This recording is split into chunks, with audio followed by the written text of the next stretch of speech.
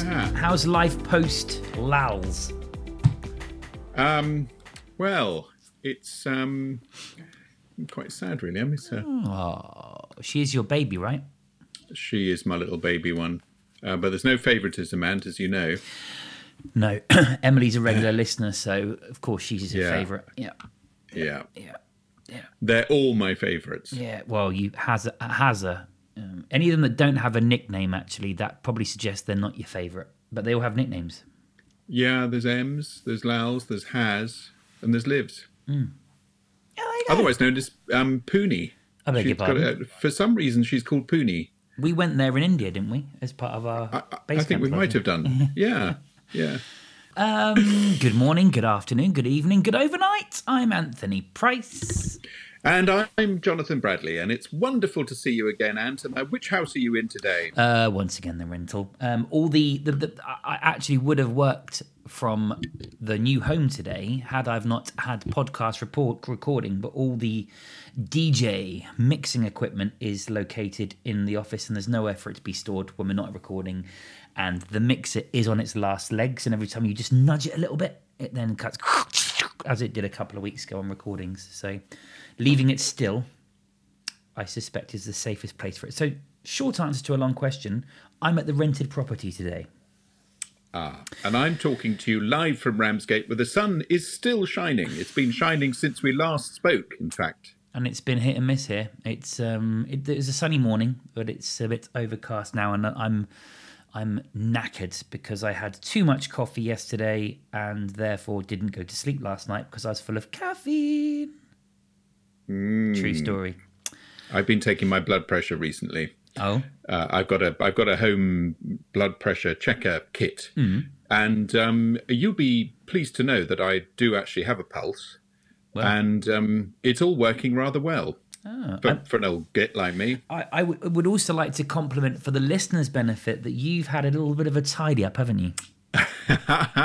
I have had a little trim, and it's true. And I'm inspired by your beard every time I see it because it's beautifully trimmed. Not today. It's not. I've just gone in close to the camera, but there you go.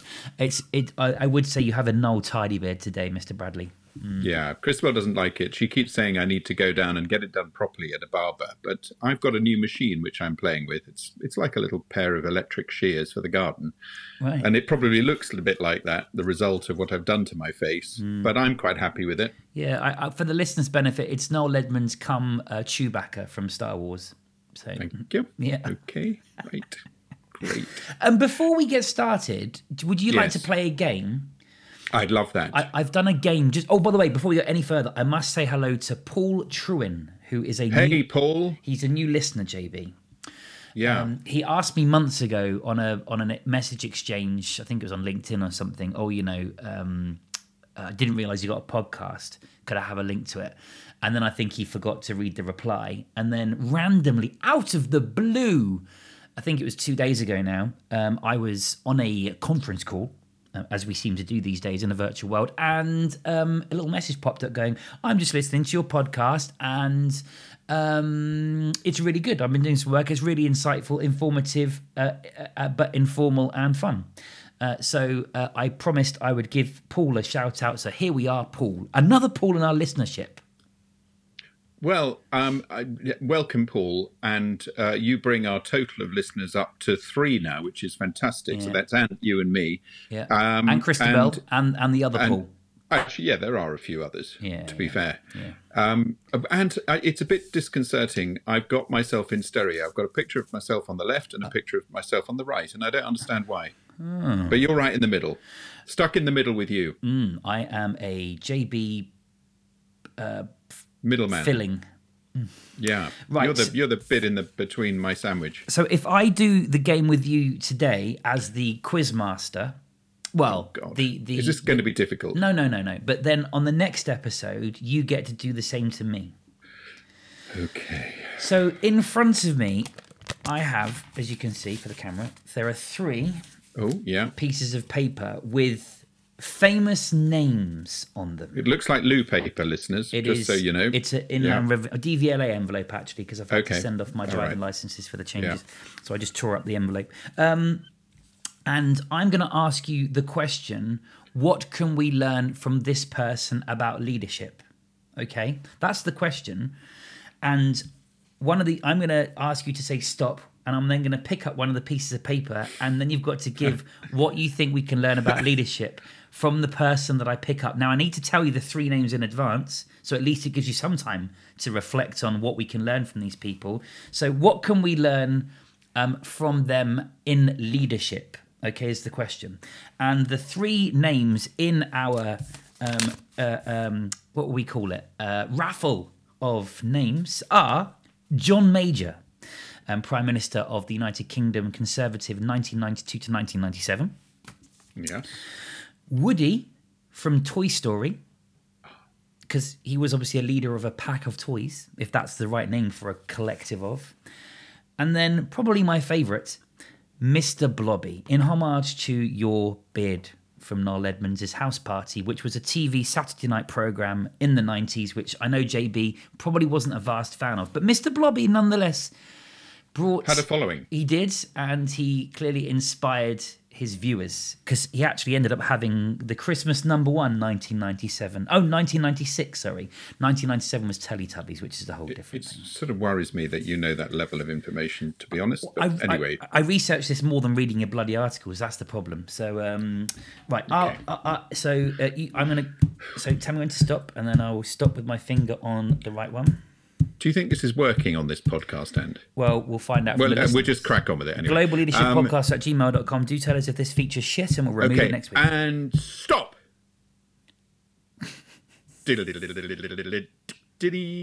And it is... Oh, crikey. Oh, listeners, I've only got Mr. Blobby. Okay, so... You can do this to me next on the next episode. You have 3 names I pick. Right, I'm just going to try and work out what Mr. Blobby brought to the party in terms of leadership. And I think probably resilience, because he turned up on a regular basis and he had to work with Noel Edmonds. Now... Nice. Okay. I know I've got a beard like Noel Edmonds, and I'm sorry for those of you around the world who don't know what Noel Edmonds looks like, but I am told that he is, in his early days, he was actually pretty handsome. I'd say for a 60-odd-year-old bloke now, he's done pretty well to maintain his good looks. Yes. So in a way, it is. It's not about me anyway. I'm just going to say, that it is a compliment to me that people say that. And nor is Mr. Blobby referred to as JB either. So just for the record. Yeah. So Mr. Blobby, it connects. He's connecting with people. Mm-hmm. He's a very, very good connector. Yeah. He's resilient because he's managed to cope with Noel Edmonds all of those years, which is quite something. Mm-hmm. Because Noel Edmonds, ladies and gentlemen, is a bit of a narcissist, to be fair. It's all about him. And Mr. Blobby was able to manage himself all the way through that. He was playful. And, I think he was playful with, probably appropriately. He didn't overplay his role too much. He had a job to do. He did it, and he was able to build relationships, and he was authentic. He was actually Mr. Blobby. Didn't deviate from what Mr. Blobby was. He said, how about that? Far more than I ever anticipated this feature to give us, blurring the already huge credibility that you've earned in your answer. And I'm sure many listeners have Googled Mr. Blobby whilst listening to this podcast that aren't in the UK to find out who Mr. Blobby is. And do YouTube Mr. Blobby music video. So, and obviously, if the listeners decide that this is a really shit feature and give us that feedback, we won't be running it again.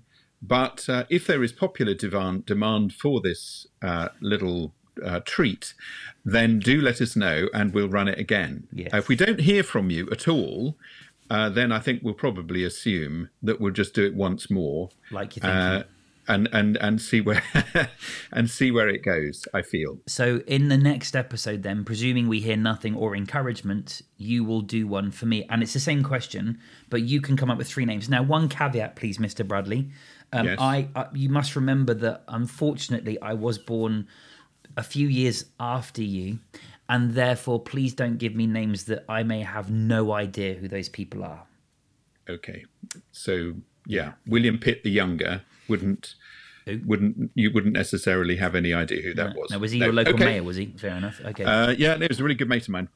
Anyway, that's that. So now we better crack on because I think we've got time issues on today. Yes, we always seem to these days with so much going. Do you want to do one of your articles first? Shall I crack on? Would you mind doing the ones you sent me a couple of days ago? Because I read those in advance of this episode, whereas the ones you sent me 20 minutes ago, I have been unable to read as yet. Okay, right. Well, that's jolly fine. By the way, I got yours, and there's some really good stuff in yours. Which Likewise, yours. Yeah, I'm looking forward to getting stuck into those. Have you heard of the Business Round Table from the States? Not until you sent me the link, no. No. Anyway, it's a US network of blue chip CEOs. And the thing that I find really encouraging about this, they produced a little excerpt from their Business Roundtable on the 19th of August. And I made a note, actually, of kind of what came out from that. And it was the long-standing stance that corporations should prioritize the interests of shareholders and instead asserted that they should promote, this is the bit that I really like. Likewise. An economy that serves all Americans. And I know this is an American thing, and I think it's quite useful for us to just trip over the Atlantic and just have a little snoot around and see what's happening. Anyway, Judy Samuelson, executive director at US leadership think tank, the Aspen Institute, has penned a special opinion piece on this. And her verdict on making organizations more favorable to a balanced stakeholder perspective is that the pace of change has been nowhere quick enough. What I should have done actually at the beginning of this is really frame it as to where it was that I found this article. It was the Institute of Leadership and Management, and it was its title was "How Can Leaders Step Up Progress Towards Stakeholder Capitalism?" I think I've been banging on about this for as long as you've been in nappies, Ant, and And I really like the idea of COVID giving us a damn good excuse, actually, and it shouldn't really take that, to rebalance the way organizations are structured towards caring about society, caring about, in other words, the community, caring about their relationship with their employees, caring about all stakeholders, not just the shareholder, because I think one of the problems that we've had is quite a lot of short-termism that has created shareholder value and dividend flow, but I think that we have. I'm not going to pull any punches today. I think we've corrupted the way organisations actually work these days. And I think we need to have a much higher level of conscious awareness of the dangers of just focusing on the shareholder, not a balance of people who contribute to the well-being and welfare of the organisation and all the people involved with it. What do you think, Ant? So I read this, and there were two things that jumped out at me on this article. One was the reference that you've made in previous episodes about doing things what are right for the business and doing things what are right for its people. And I think that is largely what I concluded is perhaps this article's suggestion that, generally speaking, decisions seem to be very much towards what's right for the business, aka the shareholder, over its people. And funny enough, I think it feeds in quite nicely to an article which we might talk about on this week's episode or next week's. I'm not too sure, depending on how much time we have. About another article which we'll talk about around leadership decisions and ethics and values, etc., in the workplace. But for me, that was point one. Point two is I think it's interesting. I think my view of the world is very centrist. So I wouldn't classify myself to be right or left wing or conservative or liberal, whatever the definitions are in your country of origin. But I do fear that because the left have had such a militant hold of unions, and unions, I don't think, tend to represent a majority of the world these days, there has been this massive void of space in the middle between union-controlled businesses and completely capital-controlled businesses, which this article alludes to. And for me, the bit in the middle is where actually I think this article seems to be implying that there should be more attention paid. Actually, there is a balance between doing what's right for the people and doing what's right for the shareholders and keeping them both happy. And I do think there's a lack of humanization of some businesses at the moment, especially. I think that's absolutely right, Ant. And the end piece on this article I really liked, and it was, let's retain the lessons we've learned from COVID-19, and remember how important every stakeholder is. And in terms of pure logistics, the people who would have been least affected by this seismic shift of COVID-19 are the shareholders, who have no operational role.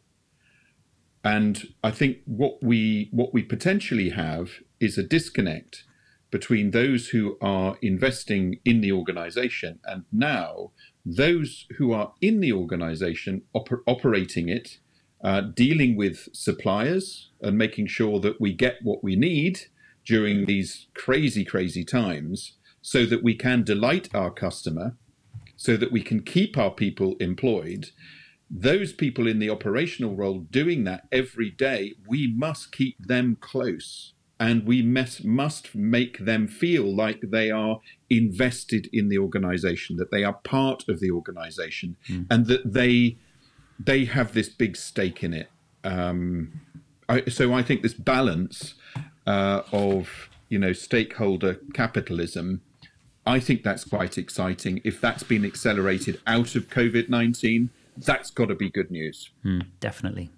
Interesting article. What's the article called again, and where can people find it if they want to find out more? Okay, everybody, this is the Institute of Leadership and Management. It is entitled, How Can Leaders Step Up Progress Towards Stakeholder Capitalism? And it is a fabulous, very easy to read little piece. Nice. From me then, article number one for today's discussion, an article on the website called business2community.com. Not sure where they're based in the world, but an article by Paul Kaiser, I think I pronounce it.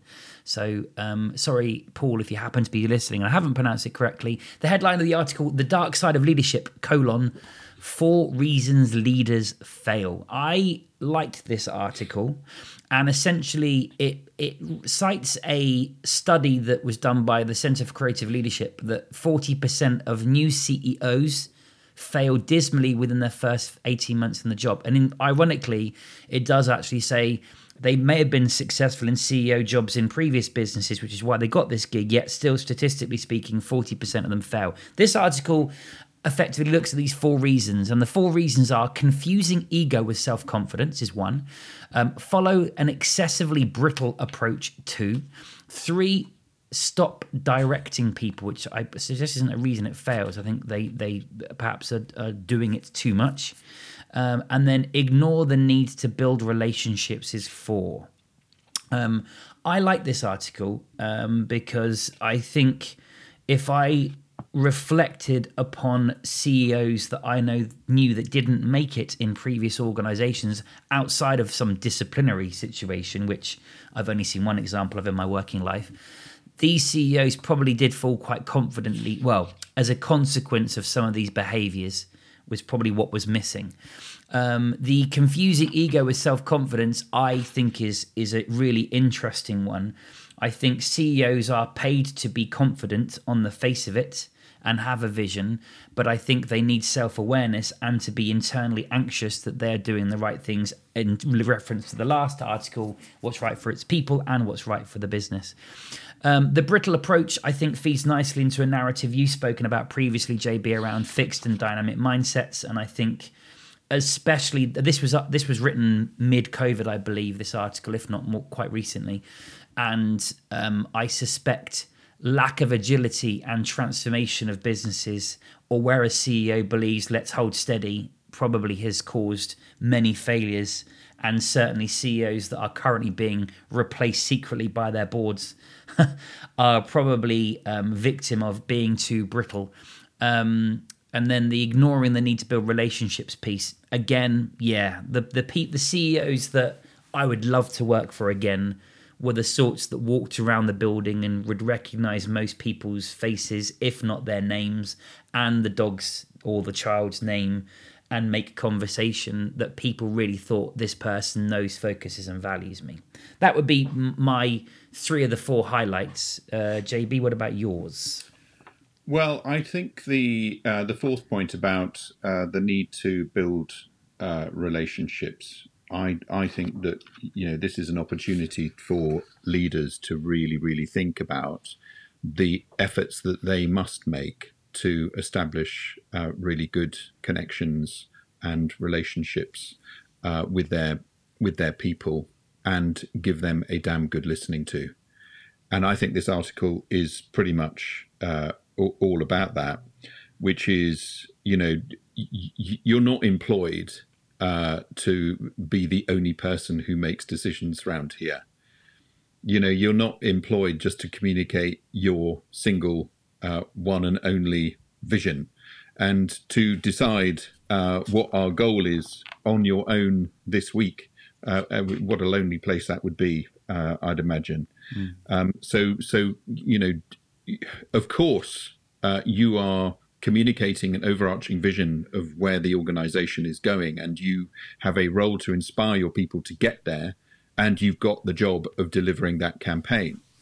But at the same time, and equally importantly, you're giving your people the job of delivering that and working with them and giving them a damn good listening to.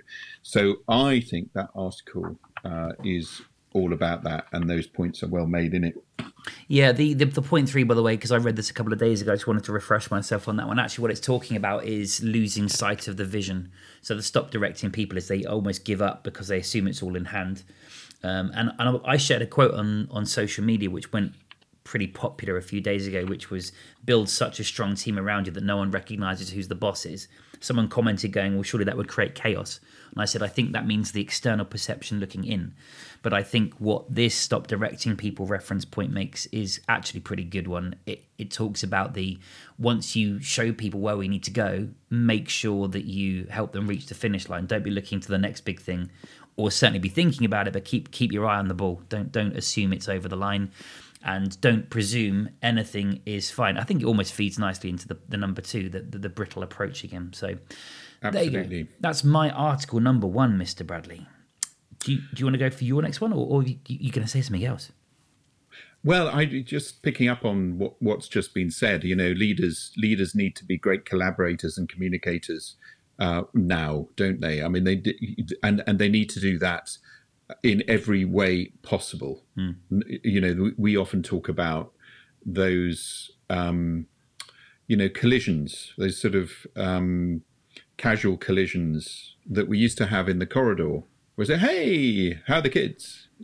Or how are you getting on with your ambition to achieve whatever it was with that project A? And we don't have those quite as much when people are working virtually, but we need to still do it. We need to be able to really, really use technology, harness technology to make that happen, and not let technology become our system. Actually using technology to support what we need to do, which actually, by way of a very, very clever segue into what I was about to say, from Personnel Today, there's an article written by a guy called David Williams from a company called Impact, and he's saying that it's time to rip up the learning and development rulebook, which I think you do practically every day, don't you, Ant? Yeah. Well, yeah. We like to innovate.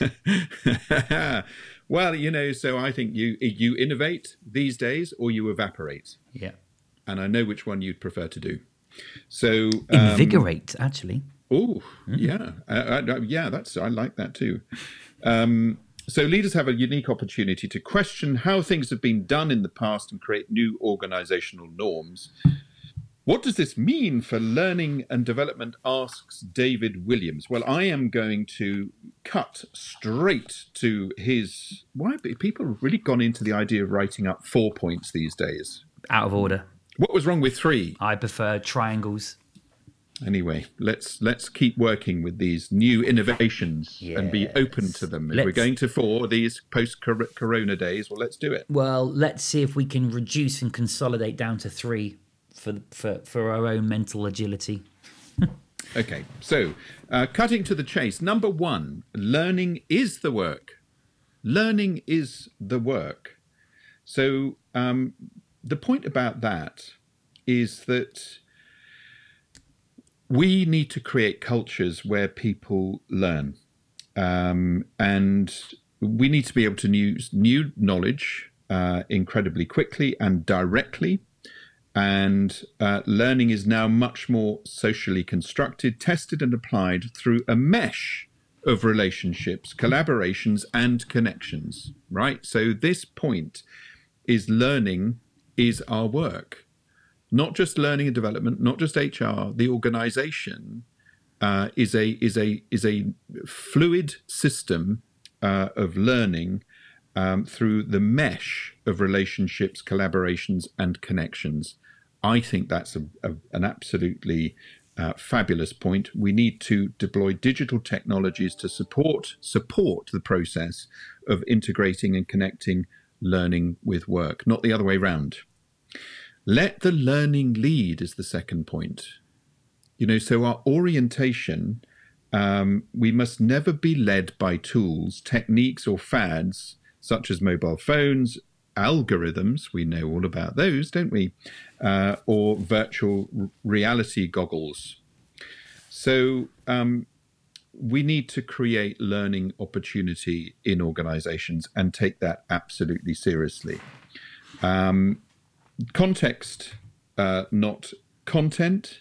So we can create massive libraries of training and learning and stuff, but we actually have to put this into context. So the channels, fantastic.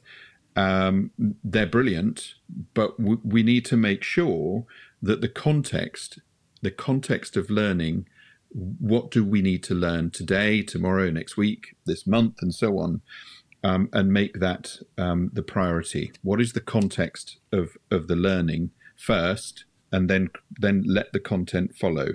Process, not platform, is the fourth and final point, which I think is similar to the third point, to be honest. See what I mean? So you should have done 3, not 4.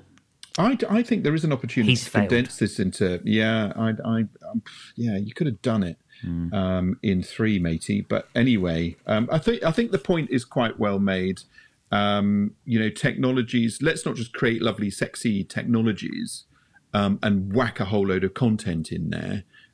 It is actually, let's get the context right. And the first thing we need to do is to make us into a learning organization. And it doesn't matter what kind of organization it is.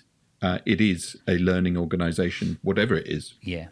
So my take on this actually was his second point, which actually on reflection, as you've gone and explained your references to it, actually points 2, 3 and 4, I think do blur into a one overriding point. Too many L&D functions, I suspect, historically have seen innovation of technology to be a way to retrofit content into that style of delivery. The word that stood out for me were these virtual reality goggles.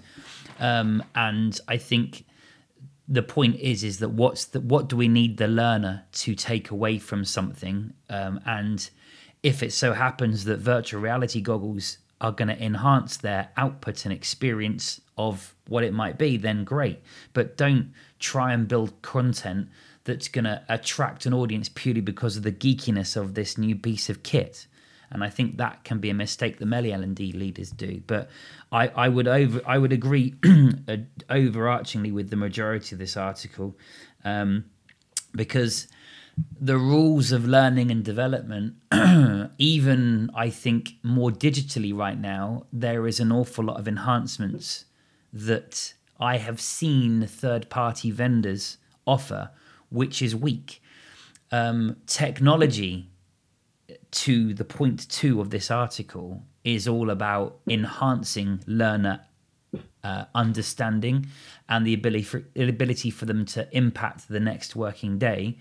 If you are sitting using none of the functionality of your technology that could enhance it, such as interactiveness of your webinar or relying on really basic e-learning to educate your audience, then your audience will be forgiven for thinking it's a load of shit. So I do think L&D dinosaurs are having no choice but to innovate, because face-to-face is, I think, dead for the foreseeable future. But if they don't innovate and tear up the rule book again, even on digital stuff, I think they are still going to have further lack of credibility in their businesses. And when budgets are under constraint, you have to be super careful that you are so integrated with the business that no one wants to lose you. JB. Did you read that article, totally separate from this, in Russia, under a riverbed, they're finding a whole load of dinosaurs? No. Did you read that article? No. Fascinating. And what's happening is that these dinosaurs, from millions of years ago, are actually turning into bombs, and they are blowing up. Because the climate change is creating a thaw, and things are getting warmer. It is allowing for air to get into these sort of dinosaur graveyards, and they're literally blowing up because they're starting to decompose now rather than a million years ago. They're just all of these kind of gases that are ready. So I was just thinking, with the L&D dinosaurs, don't let that be you, because that would be quite sad, really, wouldn't it? It would. It would. That was probably a little childish of me to bring that up. But my second point, and to link your point there about learning inside organisations being, I think, really dynamic. What does it need to be dynamic about? And I'm going to connect that up to the very first thing about stakeholder capitalism. And I'm going to put on our virtual goggles and imagine the experience of all the stakeholders of our business. What's it like? And how could we get that to be better? What would be the ultimate experience, this virtual goggle experience for all our stakeholders in the business? Let's stick the goggles on, see what happens for the community, I don't know, even the regulators, certainly the customers and our employees. Let's have a look at it, see what's going on. What can we learn? What do we need to innovate so that we can make our business bomb-proof? Impressive. I'm conscious of time, JB, so I guess we should wrap up. Am I going on? No. Okay. I guess we should wrap up this episode. I'm just excited, that's all. Well, I get overexcited. I can tell the camera's on, I can see. If I'm not mistaken, you are on the eve of your Caravan of Love tour. I am. I set off tomorrow. I'm driving from Ramsgate to Carlisle, the first pit stop. And then we go on from Carlisle on Saturday morning to Edinburgh Airport, where we pick up the Love Bus and fuel it up with all the things that it needs. Stop putting that face on. But I had a look at the forecast for where we're going. Yeah, okay. It's Scotland. It's flipping cold. It is bloody raining, and there will probably be mosquitoes as well. Anyway, I'm just going to spend all the week in the Love Bus, if necessary, reading my books and listening to my music And if the sun does come out, I will go out and do a little jig, and then run back into the Love Bus. And what about the wife? What will she do during this? Oh, I don't know what she is. Well, we've got this book, and it's like you stay at various pubs and things, and all you have to do is just park in their car park and have beers and wine and whatever Scottish people drink these days. I'm a little bit nervous. And eat haggis. I'm slightly nervous, JB, that you've inadvertently, someone for a laugh has changed a cover to location Airbnbs and bed and breakfast for dogging locations of Scotland, and you're about to be in for a magical treat. But perhaps we'll find out in a couple of weeks' time what happened. Well, I obviously will have to speak to Christabel about that if that is the case and get her view on it. But I would just close the curtains and think of England. Well, we look forward to hearing tales of Scotland. The unexpected. Yeah. Yeah. Nice. I will be doing a little video of it, actually, I've decided, to practice my video skills. So I'm going to be doing a little running commentary, which I might publish a little bit here and there. You never know. Nice.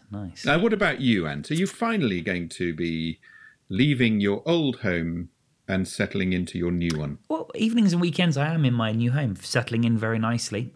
This weekend, we will be making the most of pre-restrictions on group gatherings, because I am a household of 6 already, which therefore means no one can come into our bubble, unfortunately, unless we break up our household to go and do different things. So we're going to have some family friends over that we're pretty close to, that we know are not stupid like others have been, to cause this potential second upward trend. So we're going to get together with them before the restrictions are reimposed next week. So that's our plan. So yes, a social weekend ahead is the story. And also my oldest boy is doing quite well in his local football team, so I'll be cheering him on in his latest match. Oh, that's nice. It just occurred to me, Ant, because we have an international audience, yes. A lot of them wouldn't know necessarily what dogging is. I think you need to explain that. So I'm going to do the usual parental thing of look it up online, ladies and gents, but I would strongly urge you to not use a business work laptop to do that search. Just a bit of advice. Yeah. You're about to say something, or you've all of a sudden getting a bit fidgety? No, I just think it's quite entertaining watching your face work your way around that question. Thanks so much. Well, I'm looking forward to, unless someone tells us it's a crazy idea, I'm looking forward to my 3 names of what leadership lessons can we learn from game. Anyway, please do submit your questions. We have run out of time, actually, so we'll make sure we do the questions on the next episode. But please do submit your questions. I promise we will do them. globalleadershippodcast@gmail.com, or find us on social media. By the way, our LinkedIn page numbers now are in the 60s. So we are finally it seems our listeners are now starting to follow. But yeah, look us up, Global Leadership Podcast. We're a light blue logo with some leader-looking people inside the icon. There we go. I will try and spread the word in Scotland on my tour. And don't forget, there is a couple of our listeners in Scotland, because I know we've had questions from Scotland before. So if you are there, messages, and JB may drive past your front room. Well, give us your address and I'll come and stay in your drive or outside your house, and that could be quite fun. Depending on the book that he's referring to, yes. I've been Anthony Price. And I've been Jonathan Bradley. We've been a couple of cool cats today doing doggy things, digging and dogging and getting down and dirty in the world of learning and development and stakeholder capitalism. Goodbye.